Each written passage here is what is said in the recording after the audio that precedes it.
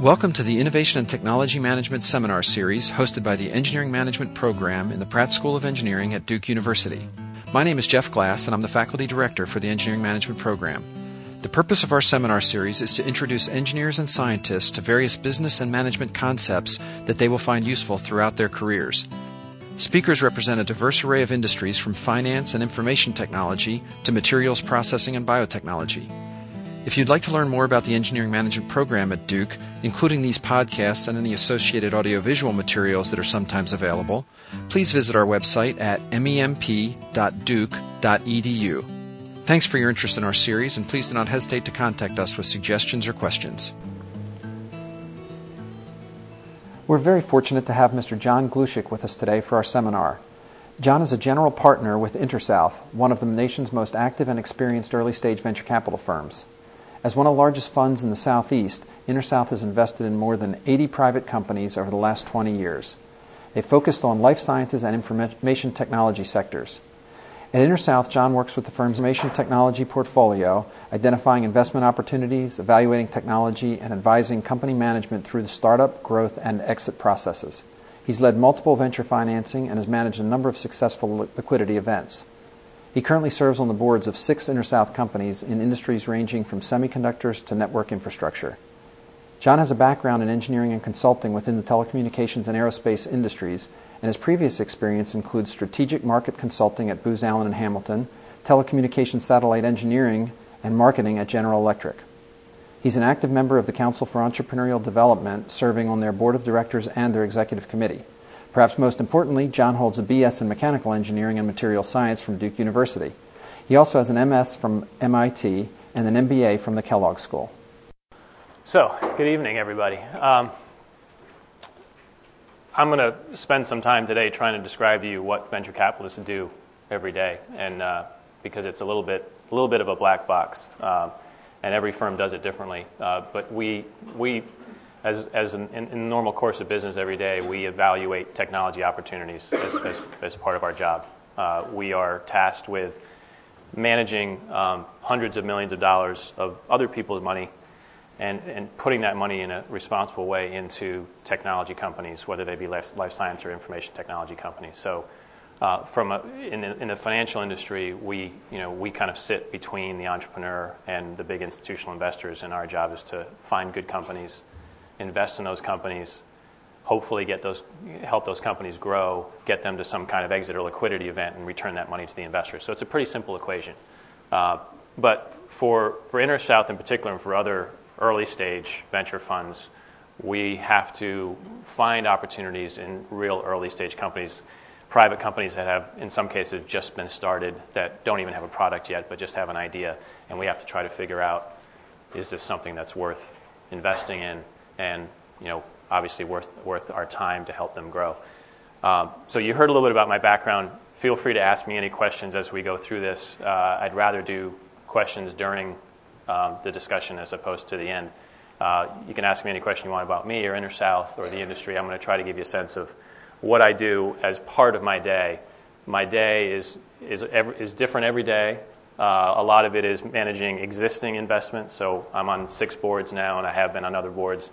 And so part of my job is helping an existing portfolio company be successful. And there are ways in which I can help. I don't run the companies, but I can help the CEOs and their teams, help recruit people, help raise capital, help make some business development contacts with people that I know in the industries that they're in.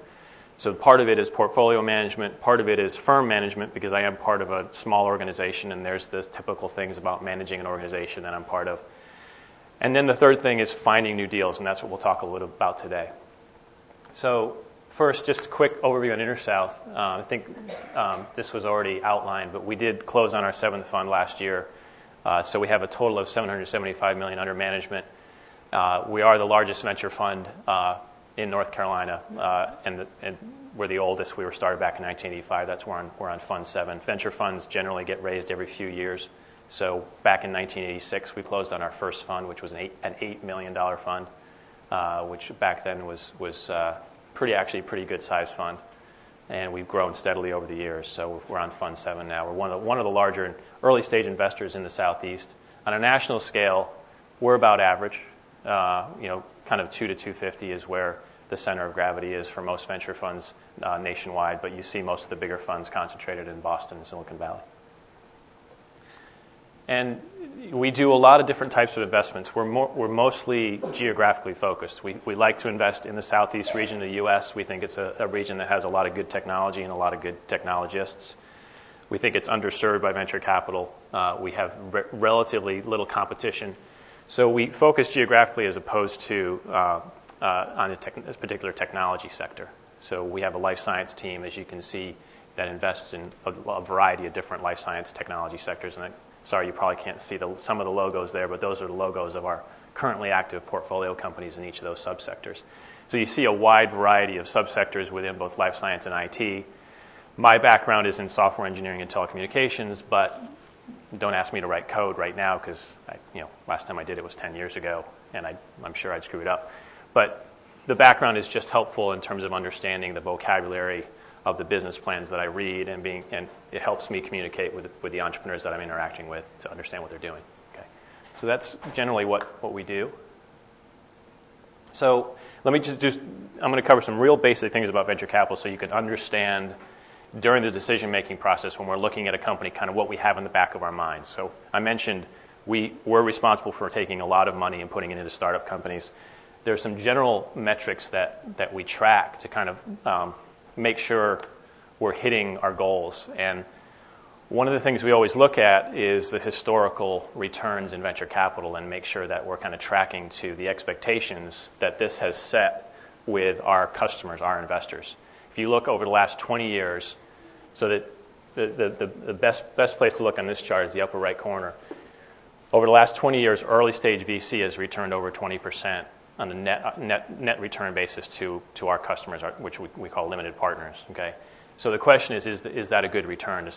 Would you consider that a good return? Well, it's only a good return if it beats other asset classes by a significant amount, because venture capital is a high risk asset class, tends to fluctuate much more significantly than most other asset classes. So as a general benchmark, we want to make sure that we're always at least 5% above the S&P, and as you can see historically, we almost always are in the long term. Certainly in the short term, it'll go up and down.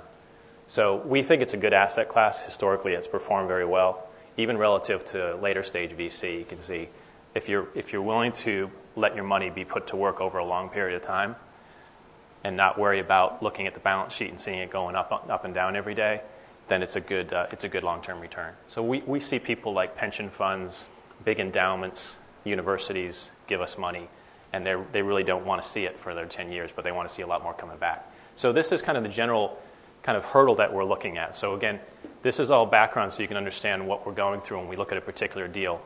If you take that number 20% and you think about getting to 20% across a portfolio, not every portfolio company is going to work out.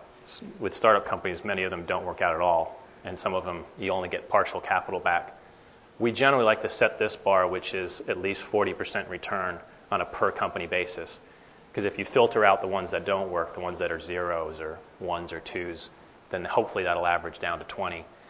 And this chart gives you a sense of how the amount of time that we're in a deal in terms of the years before they exit is related to the multiple we have to make on our invested capital. So, for example, a good average for a venture-backed company would be exiting in 5 years. Okay, if we invest in a company and 5 years later exit from that company, in order to get a 43% return, we need a 6x on our investment. 6 times our initial investment. Okay, so that's a pretty high bar that we're setting for ourselves when we look at a particular deal to see kind of what we think it can become. If everything works out, how big can it be?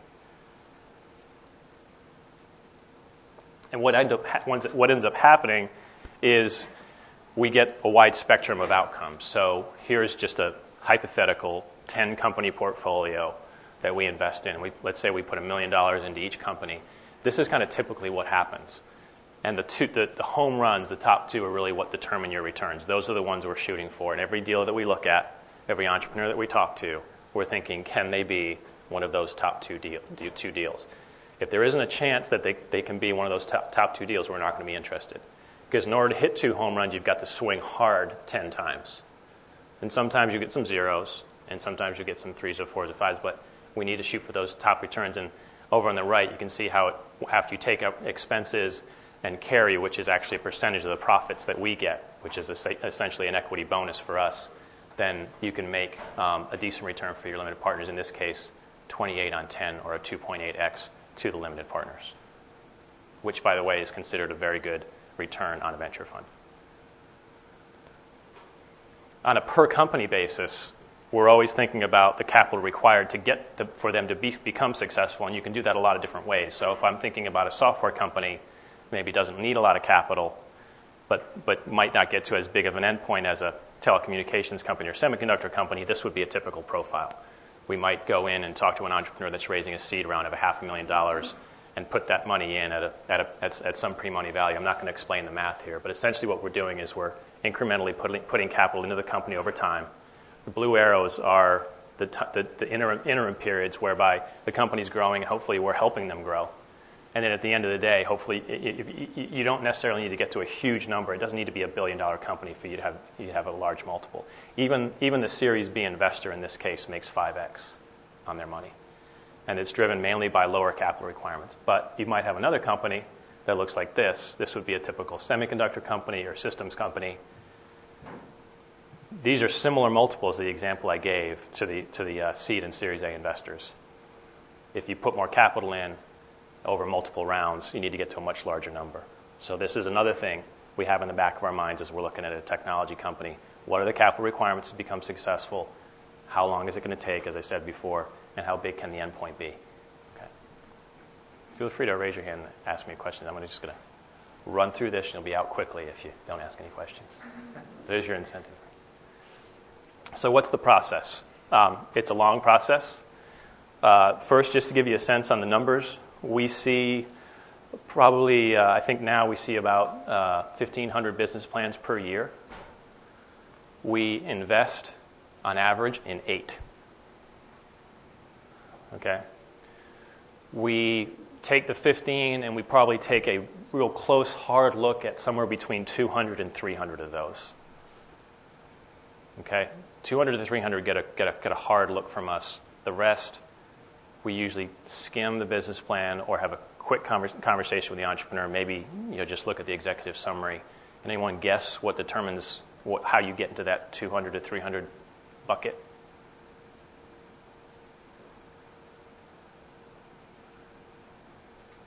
Yeah. Go ahead. So what makes them stand out from the crowd and make them make this up for money? Right. So how can you get out of the 1,500 bucket into the 200 bucket? Sorry? No, in terms of process. As an entrepreneur, how can you make sure that you get a serious look from a venture capital firm? Okay. Yeah. Executive summary is one thing. The beginning of the first paragraph has to be good. First sentence has to be good. That's one thing. Yeah. Right. So the referral system is something we depend a lot on because we see so many plans. We don't have the resources to read every word of every business plan that we receive. And it's unfortunate because I'd like to do that. I actually like reading business plans. I like reading about new technologies. And I know that people have put a lot of time into writing those business plans, but we don't have enough time to read every word. So we rely on our referral system, which is essentially other service providers in the community that work with entrepreneurs, people like attorneys, accountants, real estate brokers, people that kind of surround entrepreneurs and help them establish the infrastructure for a company will refer deals to us. And since they know us and we've gotten to know them, they know what deals are a good fit for us. So they'll send us things that they think are a good fit for us, and we'll use that as part of our filter. So we'll take a look at 200 to 300 deals, and we'll start them through the process I'm going to describe, and they gradually get filtered out as they go through the process. And at the end of the day, like I said, we invest in about 8 companies per year. Was there a question? Yeah. So will a business plan catch your eye if they have probably a patent or intellectual property protection on it? Will It will. I'll get to that in a second. I'll talk about technology and talk about how important technology is in the grand scheme of things. Okay, that's a good question. So this process is a long one. From beginning to end, the time frame varies depending upon the conditions in the market. If it's a highly competitive market or competitive deal, in other words, if there's a lot of venture firms out there that I know I'm competing with to get the deal, it's going to compress. I'm going to compress it. If I don't think there's a lot of competition, might go a little bit farther down the priority scale, and it'll take a little bit longer. I would say right now, 3 to 4 months is probably the total time frame you need to be looking at to raise money from a venture fund. And it'll be a series of meetings and due diligence in between those meetings. At the end of the day, a term sheet is actually the outline of the deal. That's the terms of the deal that you negotiate, and then lawyers get involved. People often ask me, as an entrepreneur, kind of how you can, other than just generating a lot of competition for your deal, which is the best way to do it, how do you compress this time frame? How can you maybe get information to us faster or better or more efficiently and compress that time frame? And usually what I say is, it's not worth doing that because I'm not going to want the process to go too fast. And we'll talk about this in a second. The most important part of an investment, the most important part of a business from an evaluation point of view is the management team. Okay, we invest in people more than anything else, especially because we invest in really early stage companies. So in a lot of cases, the product isn't even done yet, or the technology isn't completely baked. We just have an idea about what it's going to become, and we have a guess as to whether or not people are going to buy it. But at the end of the day, we're investing in the people. You can't get to know people in a short period of time. So I'm going to want to get to know the CEO and the rest of the management team, and I'm going to want to have multiple meetings, and I want to ask them questions, get to know them as a person in addition to as a business person, and then see if there's someone that I would trust giving millions of dollars to put to work and be able to adapt to the market conditions and lead a team. So it's a long period of time because it has to be, in our opinion. If it got less than a month or two, then we wouldn't be really doing our jobs.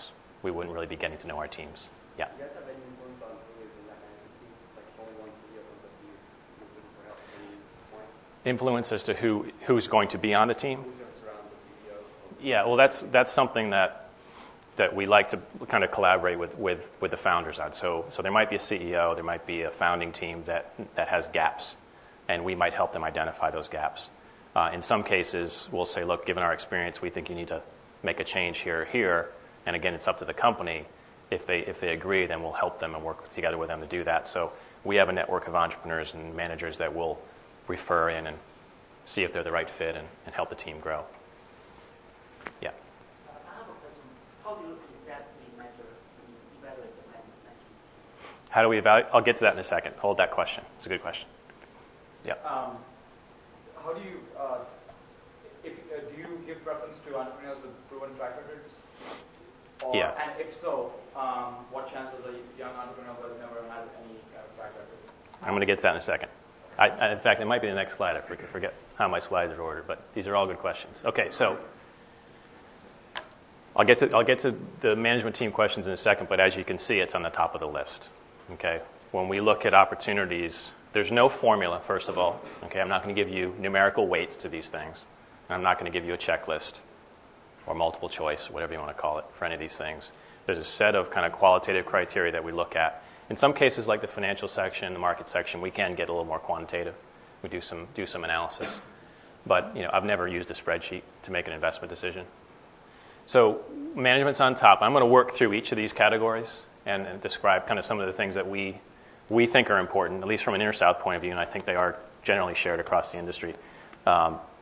It'll depend a little bit if you're a later stage VC versus an early stage VC, you might focus a little bit more as a later stage VC on the financial piece, because at that point you may have already been able to evaluate management teams and technologies in a little more depth. I'll get back to, as we go through this, I'll talk about from our experience what we see as the main reasons why companies are successful or why they fail. It usually does come down to the management team. Capitalization can be an issue. Markets can always be an issue because they move around and they're a little bit unpredictable. And competition can sometimes bite you when you don't realize when you aren't expecting it. But management team at the end of the day is what determines whether or not you win or lose. So, getting back to your question, so how do we evaluate it? So, we'll look for specific things in background, okay, in terms of fit. So we'll look for previous entrepreneurial leadership. Have they been the leader and have people on the team been in a startup company before? Have they been successful? I actually like a combination of success and failure myself. We went through a period of time over the last few years where we'd see some entrepreneurs come to us and say, well, I had one really, really big successful company. It was a dot-com company. It started in 1999. I sold it in 2000. The investors made 10x. You should invest in me again. And I usually get scared away by people like that because they didn't build a company. They were in the right place at the right time, and that it was smart of them to do that. So, got all the power to them. But in terms of building a company in the current environment, we're thinking, we're not going to plan on eyeballs equaling market cap. So entrepreneurial leadership, success and failure is a good combination. Completeness and depth, we're looking for the right background, the right position. So VP of Business Development that's had customer-facing experience, hopefully in that industry. The ability to attract additional talent is something that's often location-based. So, sometimes I've seen really, really interesting companies in the northeast part of Alabama. Is anyone here from Alabama? Okay. It's hard for me to imagine getting top talent to come there. So, in most cases, there are gaps in the team that we need to fill, and we need to feel confident that we can get people recruited to those locations. So relevant experience, I mentioned both industry experience and entrepreneurial experience. Marketing and sales orientation is pretty far down the list, but I personally like that. It should be farther up in my mind because we're looking for a team, and especially a CEO, that has a marketing and sales kind of personality or attitude. At the end of the day, the CEO is the salesperson for the company. That CEO needs to be able to stand up in front of a customer or a strategic partner and eventually up in front of a potential acquirer or a set of investment bankers if they're going public and sell the company, get everyone excited about the company. Not about making a sale, but excited about what the company's doing and the strategic vision for the company with value that it can create over time. So we like to have people that have that orientation. And you can kind of tell when someone has that sales orientation. When you talk to them, it's pretty easy to tell because there's usually a lot of BS you got to wade through. Okay? Integrity, is last on the list. I mentioned it before. We get to know people over a long period of time. I like to go golfing or do something, play tennis with people we're going to invest in. There's little things that they do that kind of give you a sense of, are they genuine people? Do they really care about other people? Do they help me find my lost golf ball? When I hit it in the woods, do they come help find it? Little things like that. You laugh, but it actually is interesting to watch. If they just kind of cruise on down the fairway and leave me behind, it says something about their personality, right? So integrity is a big one because we're giving them millions of dollars. There was a famous venture investment in Ohio. It was made by a Ohio pension fund, actually. And it's referred to as CoinGate.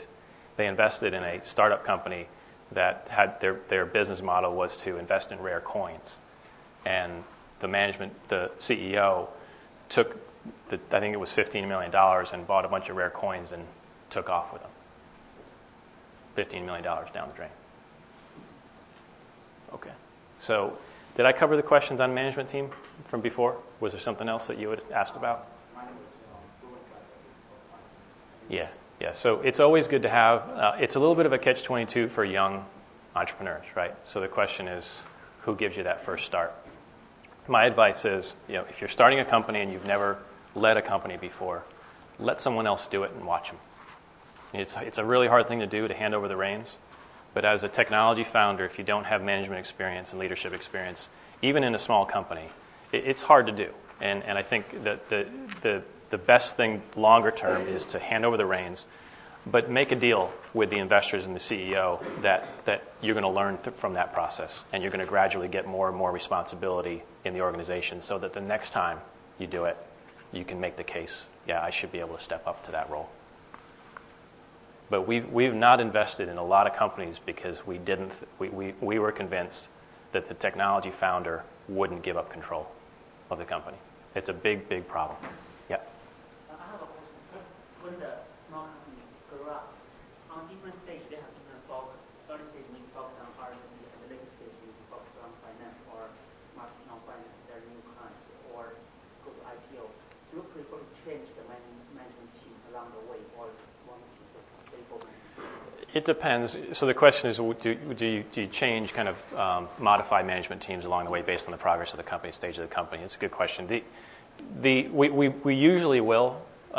we usually, it's rare that you find leaders that are able to kind of span the spectrum of size from a 5-person organization to a 500-person organization. There are some out there. There are some very notable ones here in RTP, in fact. But I would say that there's usually a transition point. And it's usually, it's a combination of us figuring out through performance, but it's often that person saying, you know, I like the entrepreneurial thing. I like being able to move fast and do things easily and not have meetings all day. I don't want to be the CEO of a 500-person company. And they kind of give over the reins and make the transition themselves. So it's usually a pretty obvious thing. And the real entrepreneurial leaders will want to go back and find another company that's 10 people and be a part of that environment. Was there another question? Yeah.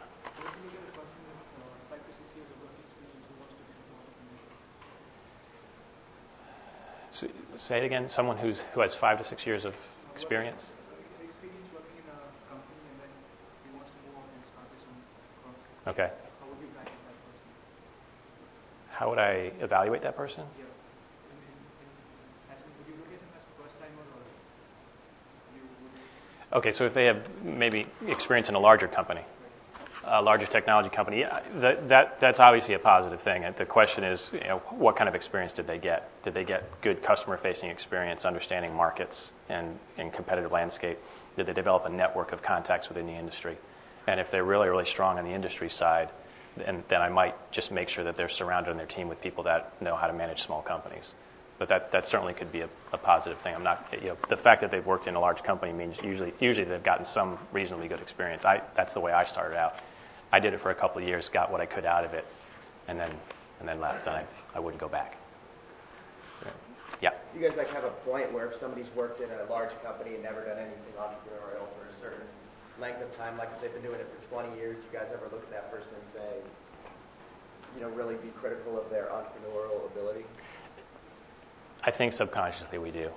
It's probably not fair, but I think it does. It's human nature that you work in a big company for a long, long period of time. You got to get used to ways of doing things, and unless you're a real free thinker, independent thinker, you get into kind of a mode that just doesn't work in startup company environments. So, you know, we have a lot of good big companies around here in the RTP area, but we've certainly seen a lot of very successful executives come out of those environments and just not be able to adjust to, you know, small company. What the main thing is that true startup companies initially are not hierarchical. So, you know, you're the CEO. You could be changing the toilet paper in the toilet. You could be writing code. I mean, there's a lot of things you're going to have to do, and you wear different hats. And people in big companies have a hard time adjusting to that. Does that answer your question? Okay. Any other questions on the management side? We'll come back to this if we have time at the end. This is where we spend most of our time. And at the end of the day, one of the great things about my job is that I get to interact with entrepreneurs every day. And they want to change the world.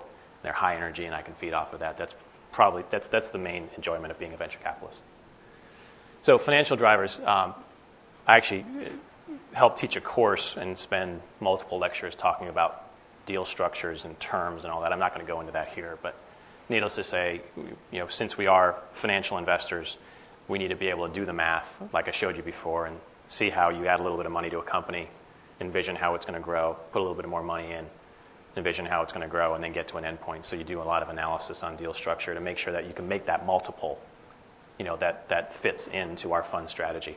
A lot of companies that we look at are great companies with great management teams, but they just don't scale well. They, for example, take too much capital to grow, or they only scale with people if they're more of a service-related business. And because we don't see that accelerated growth potential, we won't invest in them. And that's disappointing to me in a lot of cases because they look like great businesses, the kind of businesses that, you know, I might even want to be working for, but they just don't fit into that kind of venture capital model. And there are some gaps in our capital markets where companies like that, you know, if you wanted to go start a dry cleaning business, you know, you might be able to find a great technology even that allows you to kind of compete against other dry cleaners, and you might be able to find a location that's underserved. You might be able to give me an argument that you're going to make a lot of money, but it's generally not going to be a venture capital type of deal because it can't get big enough for me to make, 8, 10, 20x on a few $1 million. Okay.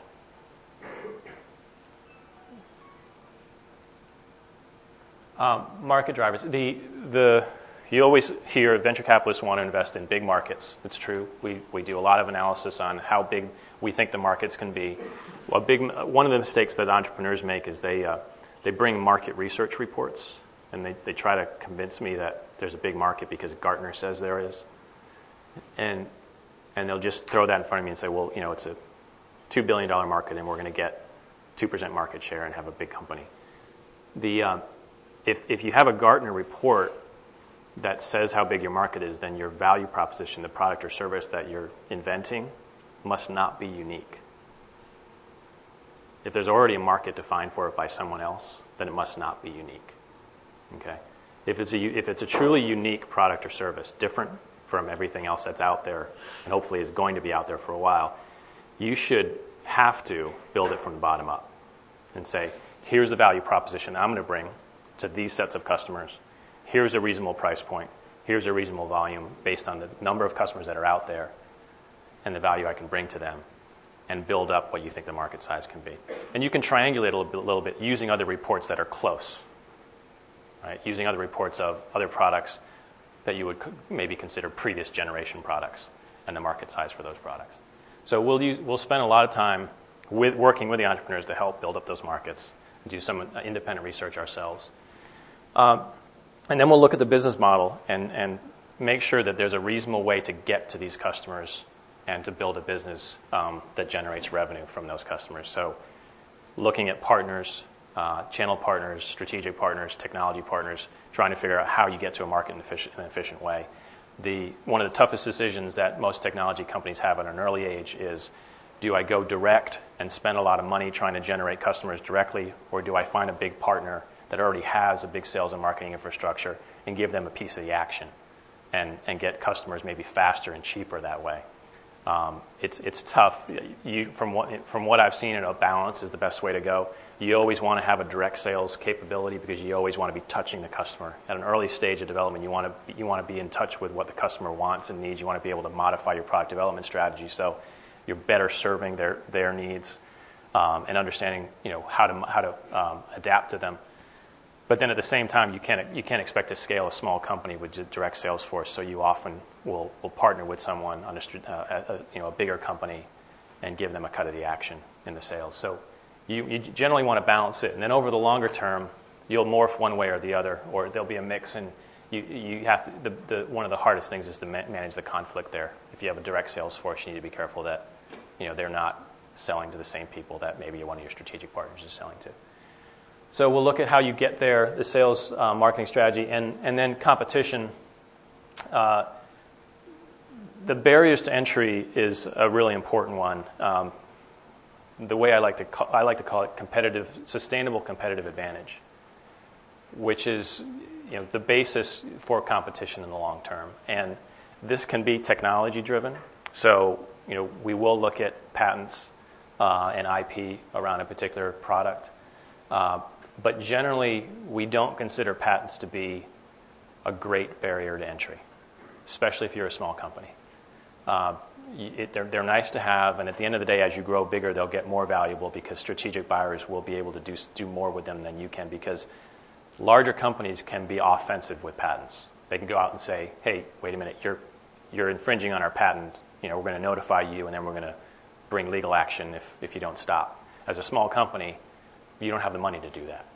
So having patents as a small company is generally not. They can't be used offensively. They can be used defensively to make sure that you've got the ability to go ahead and practice and use it and build a technology without worrying about other people having rights to that technology.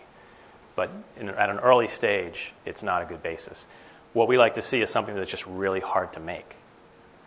Right, an idea that is protected, that was hard to come up with, smart people that took a long time to build it, and with a capability or an expertise that is really hard to find anywhere else.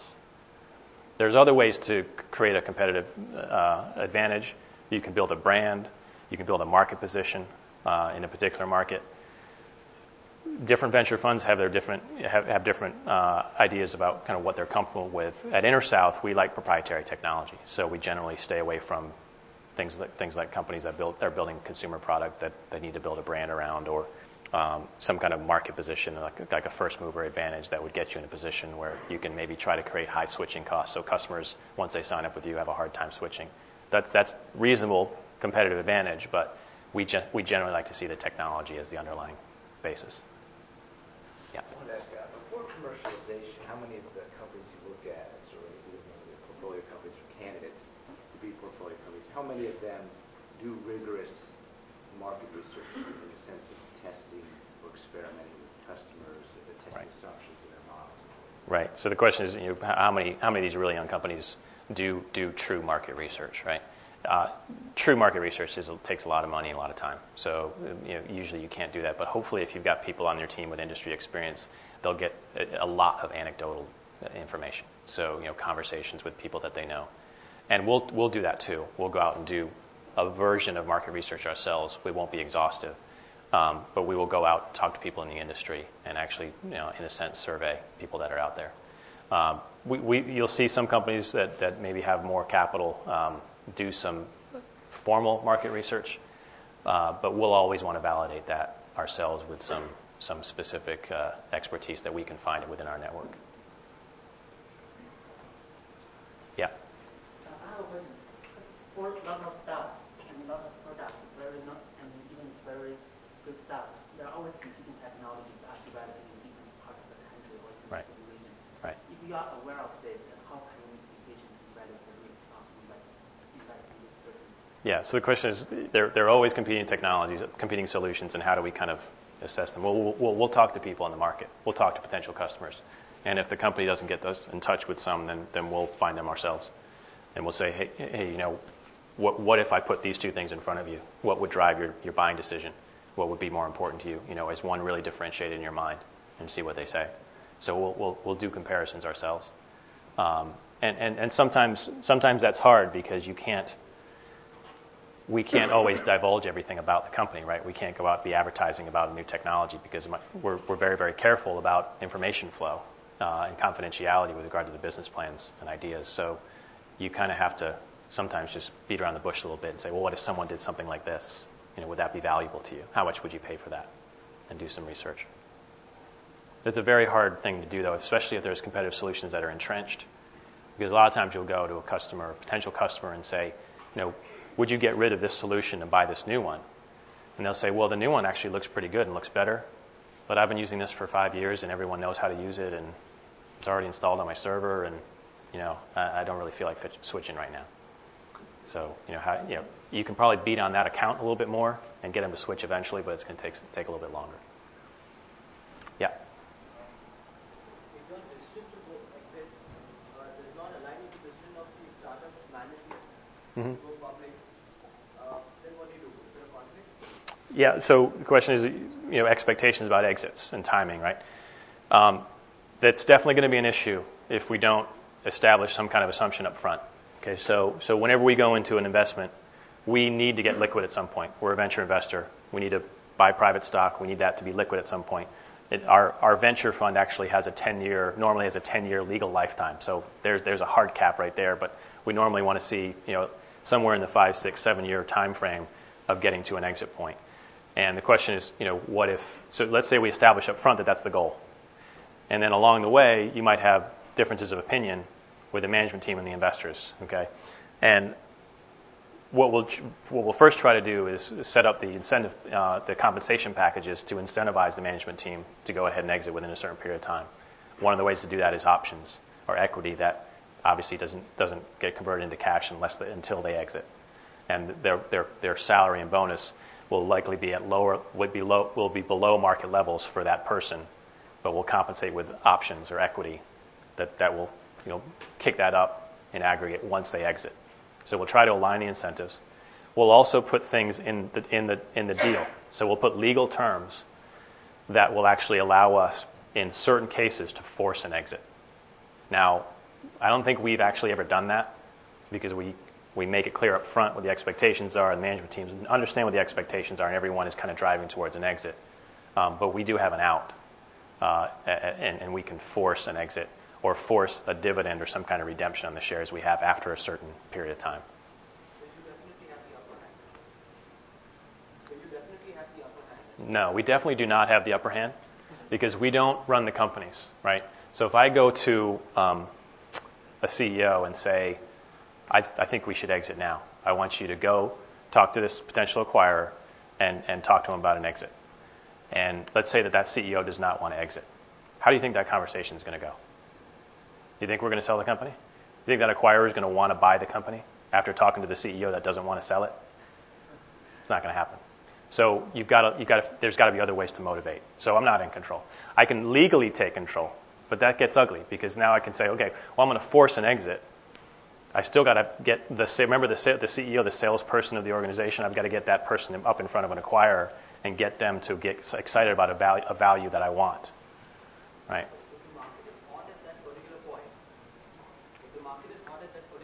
Yep.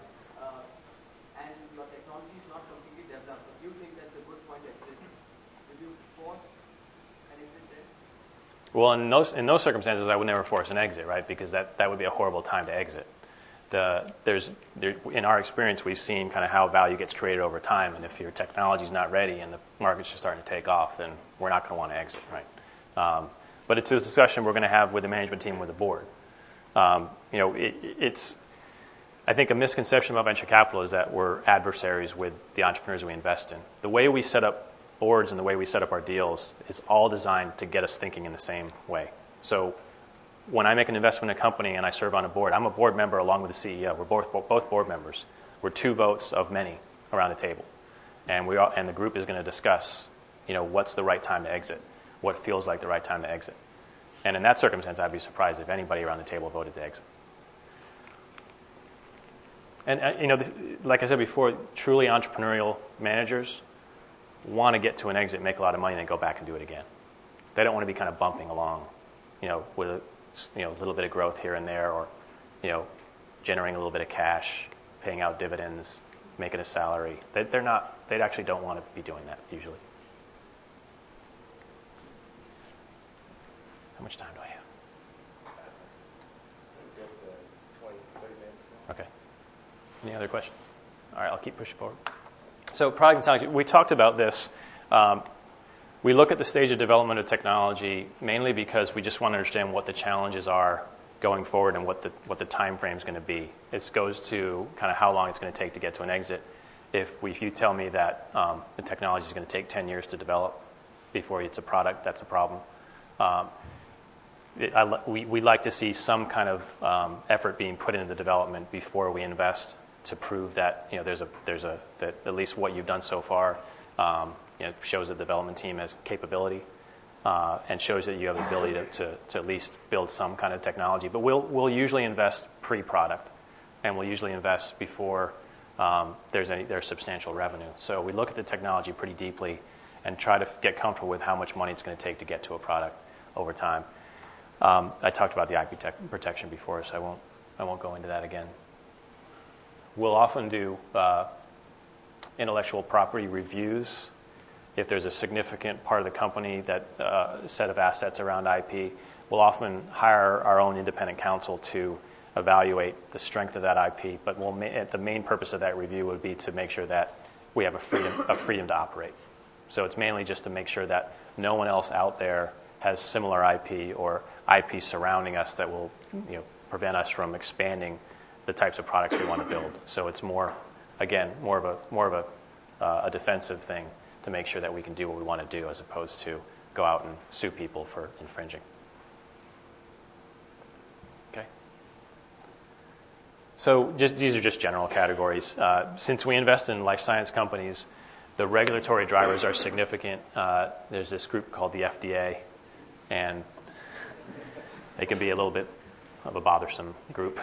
You have to go through a process, and there's timelines associated with that, and it can change depending upon the rules and regulations that they have in place, and hopefully over time they'll get more efficient the way they do things. But if you're developing a drug, you have to go through a process. We understand that. You have to make sure It's not going to kill people before you sell it to someone. So you have to think about what those timelines are, and that's closely related to capital requirements. For a life science company, you can invest a lot of money in a company before you get to an exit. We've got some life science companies that have raised $80, $90 million and have not exited yet. And we still think they're going to be a great investment because we think that they've got $500 million, $1 billion potential if the drugs that they're developing work. And hopefully they will, or at least a few of them will. And then economic drivers, we'll often kind of step back and take a look at some of the macro trends within the economy and understand kind of how the technology and company we're looking at fits into those trends. But that's, I would say, less of an issue now. It was an issue back, when we were in an environment after the bubble burst where the exit markets were tough, and there were only certain things that you could really reasonably get to an exit point. So we think about those. Yeah. Actually, bringing up the market environment, so I wanted to ask about, there's some debate about venture capital with regard to the herd mentality, and obviously the market situation or investment community has momentum and herd dynamics, but I'm wondering how much do you think that plays in the decision-making process or the filtering and selection process, the hot markets and the competition for deals? Right. So the question is, does a herd mentality, does what other people are doing influence kind of what we do, right? And find you racing to a certain company or a certain deal. Right. Well, there's two sides to that argument. I think people always ask me, John, what are the hot technology sectors? What are you investing in? And they think because I have a technology background, I know. Bottom line, I mean, I've been in venture capital for 8 years, so I'm not a technology expert. You either have a lot of experience in venture capital or in technology. You can't have both, right? So I just tell them, well, here's what I'm seeing entrepreneurs show me. Here's the business plans I'm seeing out there, and here are the ones that I see them to see. Here's the ones I see that the smart people seeming to align with, and those are the ones that I'm more interested in as opposed to, nanotechnology 2 years ago, or clean tech now, which is just a buzzword, right? Now the flip side is, if you look at someone, a venture investor back in 1998, who invested in an internet company because a bunch of other people they made a lot of money, and you can't argue against that, right? They made a lot of money because everybody else seemed to think that was a good thing to invest in, all the way through to the public markets, and a whole bunch of money was spent and invested and used to acquire those things, and a bunch of venture capitalists made a lot of money. I can't say that was wrong, right?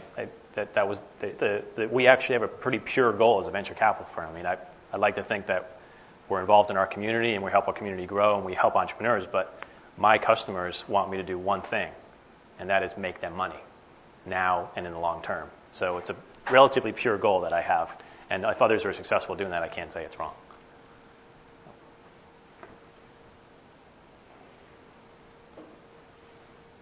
Any other questions? I think that's it. Any other questions? Yeah. I was just curious how you guys raising the capital and doing those investments, because you suppose your guys in a risky industry, so suppose that your guys' cost of capital will be a little bit high. So what's the way you guys raise the capital? Well, the cost of capital for the entrepreneur is high because we're generally going to, we're going to require a significant return on the money that we invest, right? So we need to get a significant percentage of the company. Are you asking once we're in the company? No, I also for yourself for this venture capital, because you guys are in a risky industry, and suppose that your asset should be at some levels associated with the high risk. So when you guys raising the capital, what kind of instrument you are looking for? Because in terms of how to lower the cost of capital. Well, what we'll do is we'll get a commitment. We'll actually raise a fund, right? So we'll go to an institutional investor and we'll say, give us $20 million, and we'll put it into this fund that we have, and we're going to gradually put it to work. And they won't actually give us the $20 million when we close the fund. They'll commit to give it to us on an as-needed basis. Okay, so that's a good question. We don't actually. It's not like we put the money into the bank and then do something with it before we put it to work. We'll actually wait, and when we make an investment, we'll either an initial investment in a company or a follow-on financing in an existing company. We'll do a capital call, and we'll go ahead and ask the investors, okay, now we need a little bit of what you committed. Okay, now we need a little bit more. And at the end of the day, you'll have mailed us your wired us your $20 million, usually over a 5 to 7 year period. Yeah.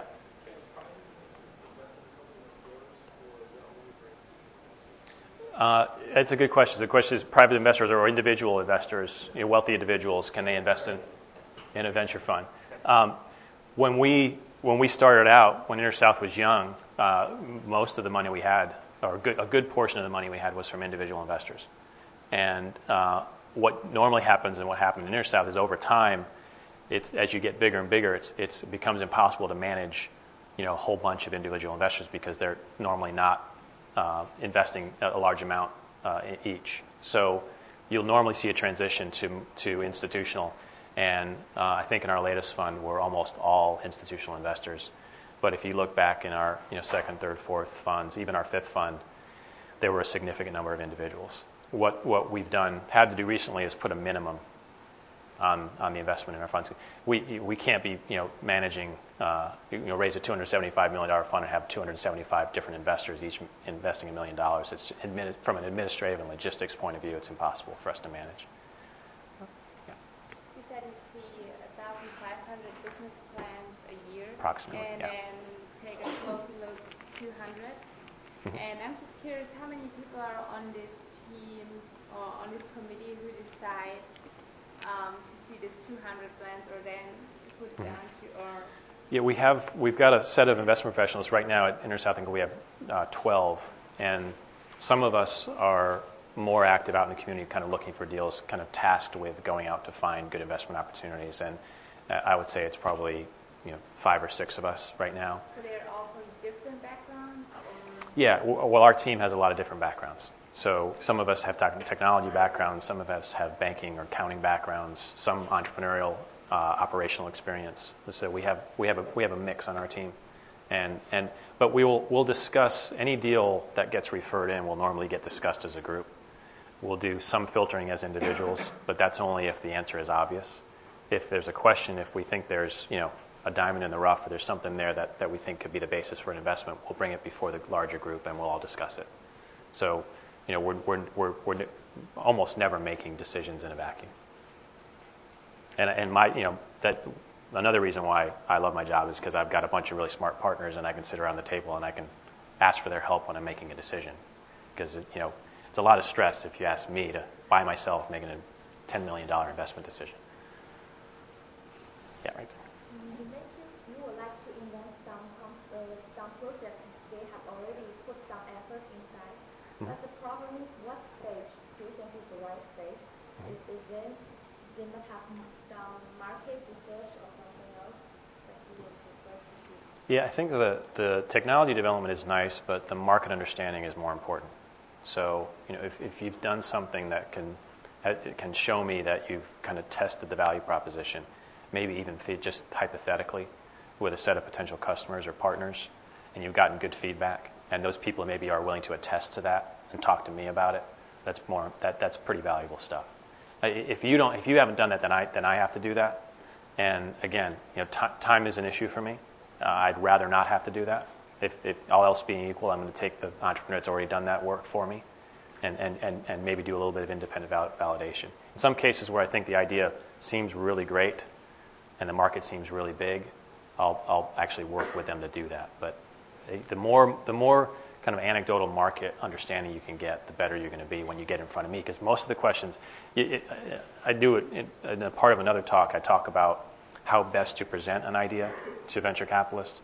And there's a lot of ways you present things. You have written documents, you have a business plan, normally executive summary, financials, and then you have slides usually you use in a presentation. And the biggest mistake I find entrepreneurs make is that 75% of the presentation is technical. Here's my product. I invented this product, and I want to show you everything about this product because there's a sense of ownership and pride, and that's great. But I'm going to want to get past that pretty quickly.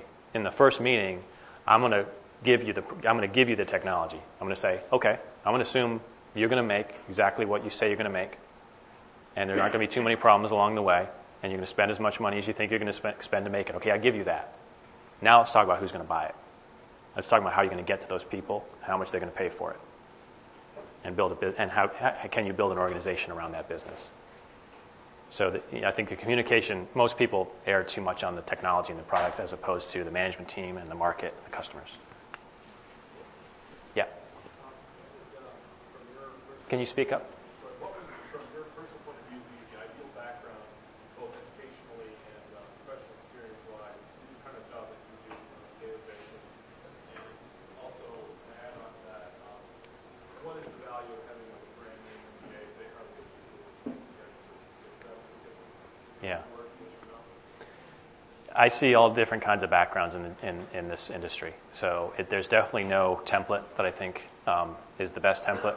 I think that, but I think I have a bias towards two backgrounds. One is related to mine, not exactly, but related to mine, and one the other is something I have no background in, and I get that from my other partners. I think operational experience in startup companies, in early stage private companies, is highly valuable to do what I do, because I'm always trying to understand what's it like in those companies, what's going to determine whether or not they're successful. And actually living it and breathing it, I think, is the best thing you can do. So I always tell people who are interested in getting in venture capital, you should always be trying to get in, because it's a small industry, and there's not a lot of positions available, and it's all about timing, so you kind of always have to be working it, so to speak. But in parallel, I say try to find positions in startup companies where you can get more and more responsibility, maybe get into a leadership position, understand what makes them successful. I think that's a big thing. In terms of, my background is kind of the technology and consulting background, which has been helpful for me because I feel comfortable in the analytical side of what I do. So I feel comfortable that I can tear apart a market, understand the technology, stack it up against a competitive technology. I feel comfortable doing that because of my background. But I've never worked in a startup company. So it's harder for me to look at a CEO and say, can she be successful? Is she really going to be able to grow the organization? And because I've never done it before. And that's why I have other people on my team I rely on to help me make that assessment. In terms of the MBA, I don't know. I mean, I have an MBA, and it was a great 2 years and a lot of fun. But I don't think you need a name brand MBA. I mean, I think in certain industries you kind of need it. It's kind of a ticket to get in the door, to get an interview some places, and some industries, some companies will use MBA degrees as a filter, and they'll say, look, I'm going to let the guys at Harvard do the filtering on their applications, and I'm just going to interview people from Harvard and whatever. So, but in terms of entrepreneurial activities and VCs, I don't think MBAs are really that important. Yeah. I also wonder, how do you value the company's value? Because when a CEO pitches you, then she will say, look, yeah, this company's $1 million, and how do you determine how? Yeah, that's a whole class. I mean, I could talk for a couple hours on how we get to a value. Excuse me. There's a negotiation that happens, and I have to have some basis in my mind for what I'm willing to do, what value I'm willing to give for the stock that I'm buying, and there's a lot of things that go into it. I need to be able to. If you remember the chart, working from the back, working from the end point backwards, you can sometimes work. You can say, okay, I'm interested in a company. I look at their financial projections. I look out 5 years, 6 years. I maybe discount their revenue a little bit. I apply a comp that I think is reasonable in the market. I come up with an endpoint that I think is reasonable that they're going to get to. I know how much capital they're going to raise along the way and how it's incrementally going to get built up. And I'll work my way backwards to a pre-money value that gets me 10x. Okay, so one way is to just kind of work backwards from an endpoint that you think is reasonable. We'll look at the post-money value in the last round and see if and justify an increment from that, positive or negative. But I think the biggest determination of value is just the market. It's the supply and demand of venture capital out there. And over the last 10 years, we've seen wild fluctuations. Now I think it's more normal, which is nice. But if I had a lot of situations, after the internet bubble burst, companies would come around and they want to raise money, and I would be the only investor that was interested in investing. So what's the market price? There is no market. It's just me. or Intersouth, right? So in those situations, you got to figure out something else that's fair. Now, at the end of the day, you could say in that situation, I can completely take advantage of the entrepreneur and say, I want 90% of your company. You have no other choice, so take it or leave it. If I do that, and the company's successful, and I make boatloads of the money, and the entrepreneur doesn't, are they going to come back and want me to invest in their second company and their third company? No. So if I'm a long-term investor in this region, which I am, then it's not a good idea to screw over entrepreneurs. I'd be worried about people that come here and do one-off deals, and they don't, because they're not as concerned about relationships over the long term. Yeah. Is your fund invested outside the US in emerging economies? And how do you see activity of mid-sized venture capital funds in these economies? Because I could see the big venture capital funds, they are going there. Right. But I'm not sure about this. Yeah, so since our strategy is specifically focused on the Southeast, we don't invest in any foreign country, let alone an emerging market.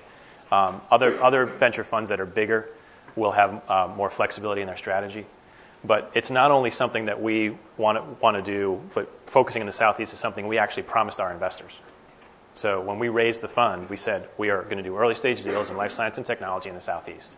And we can't go too far outside of that box. If we start doing investments in India, they'll get a little upset with us. But there are other venture funds that are going there and making investments there. We find the biggest impact on our business is not the fact that other VCs are investing overseas. It's that our companies are doing business overseas, are operating with assets overseas, are using resources in emerging economies and using that as a way to be more successful. We're seeing that across our portfolio. And with that, therefore, we need to understand the dynamics of those markets. Well, thank you, John. Really appreciate it. Sure.